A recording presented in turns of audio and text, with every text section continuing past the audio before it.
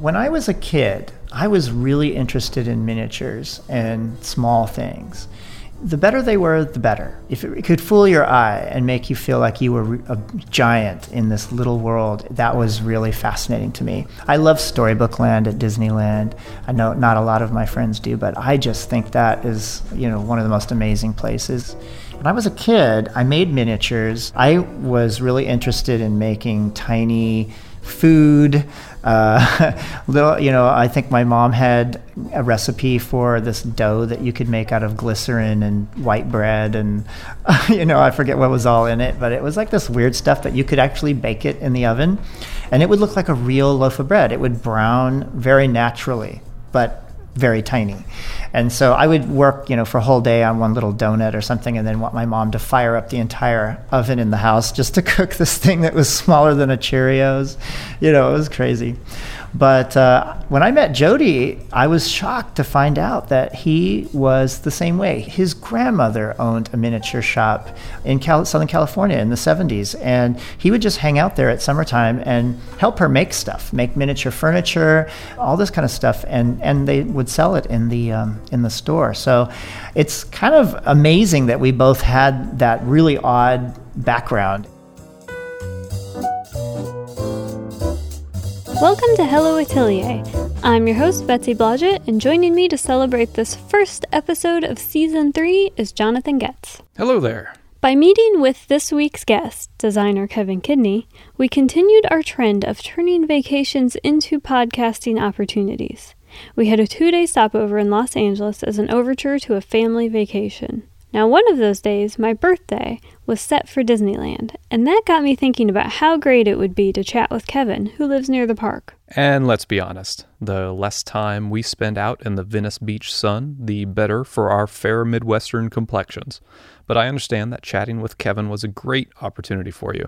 You've been talking about his work for years. I discovered Kevin when Disneyland was celebrating its 50th anniversary. The company had released a ton of vintage Disney-inspired merchandise, all of which I'd lusted after. My favorite piece, though, was a ceramic reproduction of a 1950s Disneyland popcorn box. I snagged it and discovered that the designers behind it were Kevin Kidney and Jody Daly. Though I'm not a Disney aficionado like yourself, I'm certainly a fan of the team's mid-century aesthetics, so I was fairly excited to see their space as well.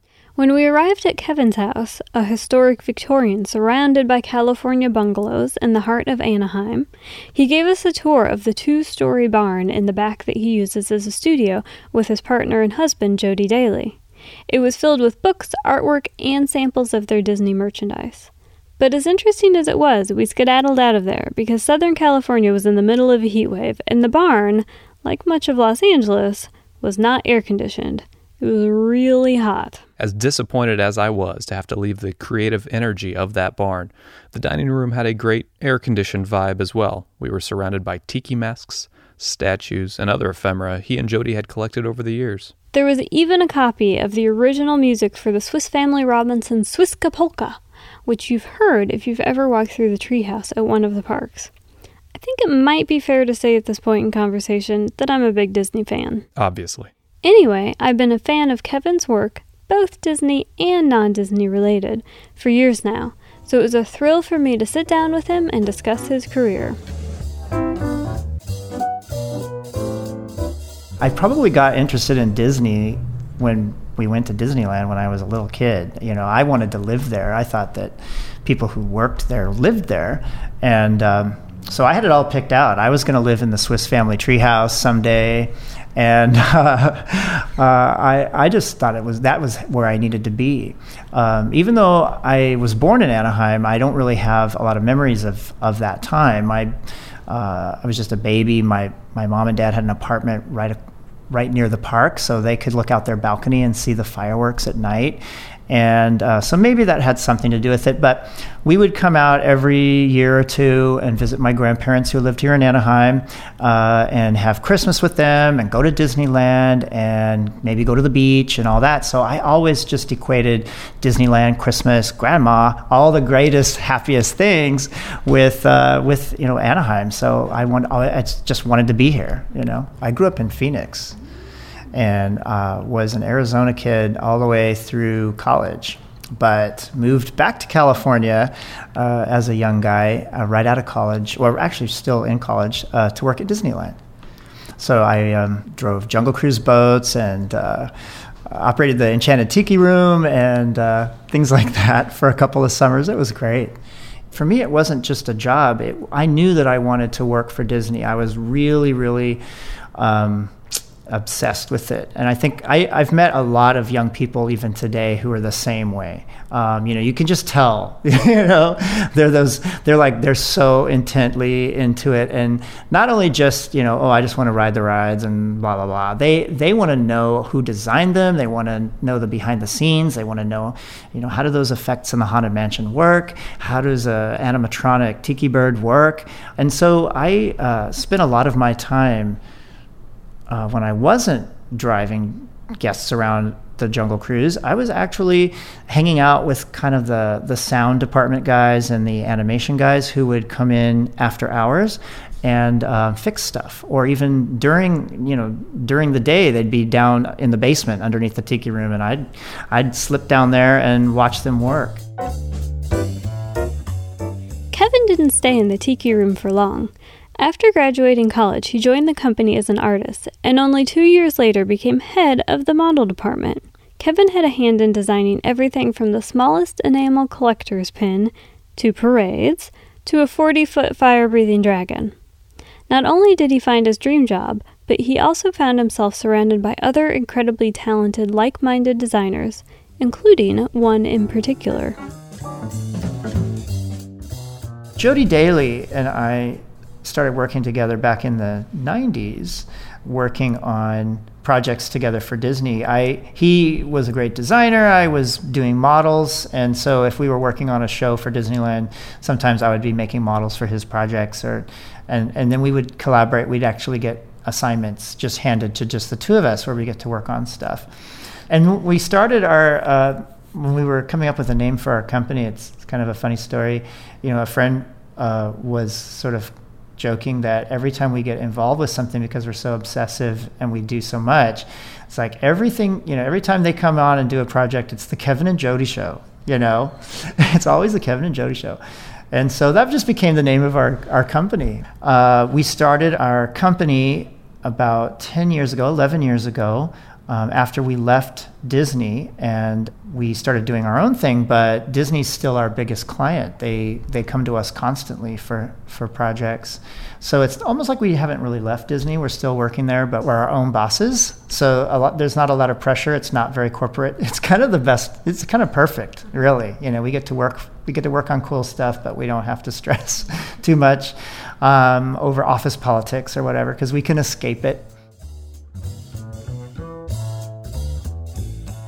Even if I'm working on my own things, I'm constantly showing them to him. Like if I'm working on, say, an animated series and I'm doing character designs, I'll be bringing them in to show him constantly. What do you think of this? Do you like this? And same thing with him. If he's designing a parade float or a poster or something, he'll show me. So even though I'm not working with him on something, I really am working with him. I really want his feedback. So, yeah, I don't know that I could actually do the same job that I do entirely on my own without that extra pair of eyes to say, no, that's rotten. Those colors are ugly. Jody and I are probably known a lot for nostalgic stuff, the old classics. And I think it's just because that's really what we're most interested in. We grew up with all these wonderful films and attractions, these books and illustrations and designs and music and everything done by these incredibly talented people who, a lot of them, even when we were young guys starting out at Disney, many of them are still alive today, but there were even more alive then. And we were able to meet a lot of them, become friends with them. So it was really fun to actually hang out with, say, a designer, like Rolly Crump, and learn from them, get to show them what you're doing and then get their feedback. I was really close friends with a a model builder who worked at Disney Studios in the 1930s through the 1940s. His name was Bob Jones, and he did all the maquettes for Pinocchio and Dumbo and Fantasia, and worked with Hua Chang and other artists on Bambi. He was, I think, in his 70s, 80s when I became friends with him, and he lived here in Orange County. I would just drive over to his house and have dinner with he and his wife, and he'd want to know all the stuff I worked on, and I would be very fascinated with all the stuff he had done, and it was really fun. I just felt like we were two people who, even though we had a huge age difference, we were kind of on the same level. If we had just been born at the same time, we would just be best friends, you know. It was just kind of a drag that this person was at another part of his life than I was, but it was great inspiration and great motivation to have a friend like that who was sort of cheering you on and just really genuinely interested. In May 2011, a new parade rolled down the streets of Disneyland called Soundsational. This parade looked a little different than your classic Disney parade. The colors were softer and the floats more delicate. In fact, they almost looked as if they were made with paper. This new aesthetic for the parade was pitched by Kevin and Jody based on Kevin's artwork using intricate paper sculpture. And if you happened to be at the park for that first rollout, you might have noticed one chimney sweep dancing behind the lacy rail of the Mary Poppins float, who bore a remarkable resemblance to one Kevin Kidney.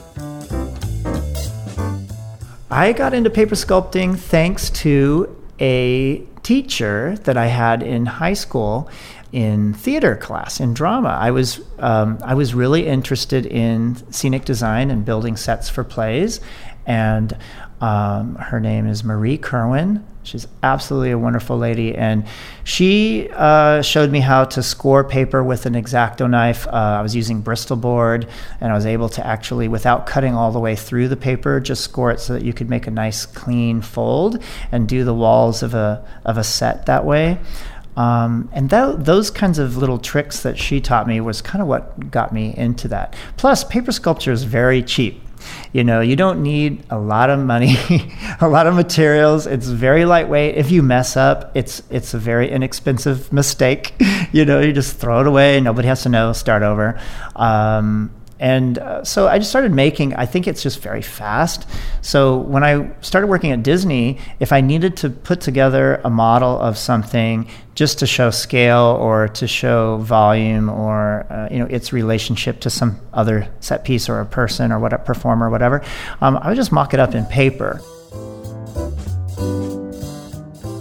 Technology is great, and I have, both Jody and I have a lot of skills. I think about 60 to 70% of all the work that we do now is digital. It's with the computers. It's all work in the computer. But we do have these great old-fashioned skills. If we need to sculpt something with clay or paint something with paint, we can do that. We know how to build things. We know how to make stuff. We just have a lot of years of that hands-on approach. And it's been a great advantage to us. Right now, even though people are still doing things digitally, there's a great trend to make things look organic and handmade and old-fashioned. And so we get a lot of jobs like that. They need somebody who can create something digitally or create something for the digital world, but something that looks handmade and organic. All the television commercials that I've worked on, they have come to me because of my paper sculpture. They have a whole team of computer digital artists who can put this all together and edit it, but they need the elements to work with that are literally made by hand. They want to see the fibers in the paper. They want to see those little flaws that clue you into this was created by hand. I'm looking at just objects coming to life. You know, it's fun when you can make something that's ordinary, like a piece of paper, come to life and be very entertaining and tell a story or whatever. So I've had a lot of fun when I've worked on these projects, because I usually work, if I'm not working here in our studio, I'll go out and work in their studio. And a lot of their artists will step away from their computers and come over to my little station where I'm there with my glue and my scissors and my paper. And these guys are just kind of amazed, It's kind of fun because I look at what they're doing and I'm amazed because it's magic. I have no idea how they're making these incredible digital stuff. It's all behind glass. It's all, you can't really touch it, so it's kind of out there and far away. But my stuff's right here on the table. You can pick it up, you can turn it around, you can light it differently. You can it's in our world. The lineage of art is a fascinating thing. No matter what the medium, an artist has consciously or subconsciously been inspired from those who have gone before. A quick note before we get back to Kevin. In episode 6, designer Tammy Smith spoke with us about the influence of mid-century designers like Pat Pritchard and Thomas Keefe in her work. You can visit helloatelier.org to hear her story. Now let's get back to Kevin, who, like Tammy, has a long list of designers that he turns to for inspiration. John Hinch, Claude Coates, Paul Hartley, Mary Blair, of course, Ivan Durrell, these designers who created these incredible places and colors and shapes, and they had a lot of class. Everything they did was so elegant and beautiful. Other illustrators that I really, really like, I would say like Jim Flora, David Weidman, Alain Grier, I don't know if I'm saying his name correctly, but from France, who did a lot of children's illustrations that were absolutely fantastic. But I think the artists that I like the most, especially in some of these illustrators I just mentioned, is that they didn't just do things that were just visually like, oh, that's a cool way to draw a telephone or, a palm tree or whatever. It's like their stuff tells stories. They have characters and things happening in them. Lots of humor, it gives you a little bit of a glimpse into, even though it might be a fanciful drawing, a colorful illustration, there's some reality there. There's a little message about real life in them. And I think with the illustrations that I do and the paper sculptures I do and the posters and all that, I try to put enough in there that makes it feel like there's a realness to that little world, and there's a story that's being told. What I'd love to work on and what I'm starting to work on now is stop motion animation. I loved watching it as a kid, all those Rankin Bass, Rudolph the Red-Nosed Reindeer and those types of things. And when Nightmare Before Christmas came out, I just thought it was beautiful. I'm really loving the work that Leica is doing right now. And Leica, did Coraline and Box Trolls.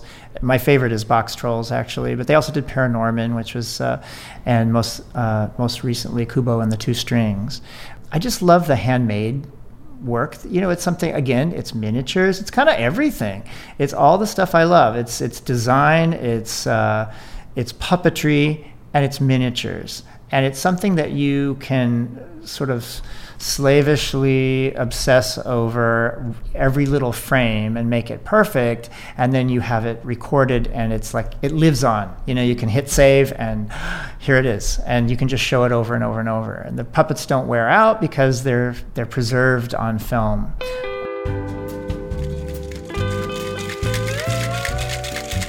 Do you hear that?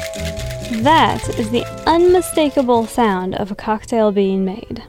And not just any cocktail, but a Mehana, which is a magical concoction of 2 kinds of rum, Grand Marnier, and a variety of fruit juices.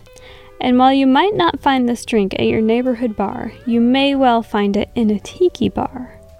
If you haven't been to a true old-school Polynesian palace tiki bar filled with bamboo walls, blowfish lights, and rum, then you are missing out. Like Disneyland, walking into a tiki bar is like walking into another world. Only this one serves booze.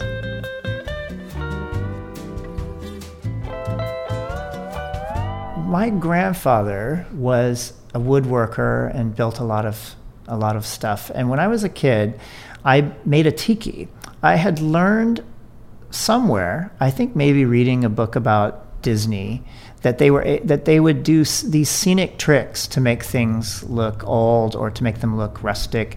And I was really fascinated with this technique of taking one of those coarse wire brushes and brushing with the grain on a piece of wood, and it takes all the soft stuff out and leaves raised all of the harder grain. And after, sitting there for half an hour doing this, it looks like driftwood. It gets very soft, cornered, and smooth, and it's kind of fun to touch. It just has this neat look to it. So I sculpted I carved a tiki face, and then sat there for like 3 weeks as a little kid, brushing the wood grain out to make it look like it was old and had been in a jungle somewhere for a long time, in the rain and everything. And it worked. Anaheim was going through this very controversial, they called it city beautification, where it had kind of gotten into everybody's mind that these neon signs were eyesores. All those ugly old signs. And I love neon. Neon's amazing. And there was a lot of themed motels and hotels around Disneyland that were themed to tiki or themed to, the Arabian Nights. And they were just taking all these themes and trashing them and turning everything beige and boring and taking all their beautiful neon signs down and replacing them with those light box signs with graphics. And for some reason at the time, in the mid-90s, this looked good to everybody. And, I think nostalgia is a cyclical thing. And there must be like a 25-year gap in between something becoming outdated and old and uninteresting and sort of thrown away, and then 20, 25 years later, everybody's looking at it going, oh man, remember that? That was so cool. So we did this tiki exhibit to kind of toot the horn for all these old Polynesian South Seas themed places around Orange County that were endangered. There's a whole community of like-minded tiki-phile people that we hooked up with and became great friends with. And as they would work on their projects, say they were writing books, Sven Kirsten's Book of Tiki, or Jeff Beachbum Berry's Groglog and his drink guides for tropical cocktails, we would get asked to help illustrate, or we'd loan part of our collection to get photographed for this project or whatever. And it just sort of built. It became like this, really fun kind of group to be involved with. And we had something to add to it. We could create artwork. And we have a logo that we actually designed for the Tiki exhibit at the Anaheim Museum, which is a tiki face called Mehana. Mehana is actually Anaheim spelled backwards, but it sounds like a Hawaiian word, doesn't it? So we created this tiki and copyrighted it because Jeff Berry, who was writing these recipe drink books, had this idea to create a Mehana cocktail, and thought it would be sort of the cocktail for Orange County. So of course it had to have orange, heavy orange flavor in it, but it had to be tropical as well. So it's kind of an orange coconut combo, which is really pretty unique. And we created a mug, a tiki mug for Mehana, and it just kind of went from there. As Kevin opened the barn doors of his studio, we were greeted by a glittery giraffe and smiling pumpkin, gazing at us from their perch in a little red scooter. These two fellows had taken up residence in the barn after their participation in a past Anaheim Halloween parade, just one of the many local events in which Kevin and Jody participate. I think it's really important when you're an artist and you have something to give, like you can create a poster or a logo or an ad or a costume or something, to be able to give back and use the talent that you would reserve for, say, a big professional company who's paying you, but use that for something small, something that's really relevant and needs help, like raising money for a library or raising money for historic preservation in your own town, things like that. When Jody and I moved here, we were really interested not only in our house. We'd bought a historic home, so we suddenly had a lot of interest in local history based on our house, you know. But then getting involved in the Historical Society, finding out that Anaheim had this really cool, nearly 100-year-old Halloween parade that started in the 1920s and is still going. And you know, we've designed parades for a living, so that was sort of a natural thing to get involved in. With the Anaheim Halloween Parade, we just fell in love with it. It's really fun. You're only limited by money. We don't have a lot of money with the Halloween Parade or a lot of these types of projects, so you have to be incredibly creative with the limited resources. So we'll build a lot of stuff out of cardboard, really cheap materials, but that's fine. You know, it just makes you think, how can I make this cardboard look really good? You know? Besides our jobs, we spend a great deal of time working on projects for our community. You know, some of those are paid and some of those are not, but it's fun to live in a place where you can make a difference. You can make it look a little bit cooler, or make it look, you know, you can do something to make it better. We hope you enjoyed this interview with the wonderful Kevin Kidney. To learn more about Kevin's work and to see pictures from his studio, head over to helloatelier.org. Hello Atelier is a production of the Phonicalium Media Network. An easy way to help support this program is to subscribe for free on iTunes or Google Play. And don't be shy, tell your friends about us and leave reviews on iTunes. Also, don't forget to follow us on Facebook and Instagram to see extras from the podcast and where you can live a little Hello Atelier every day.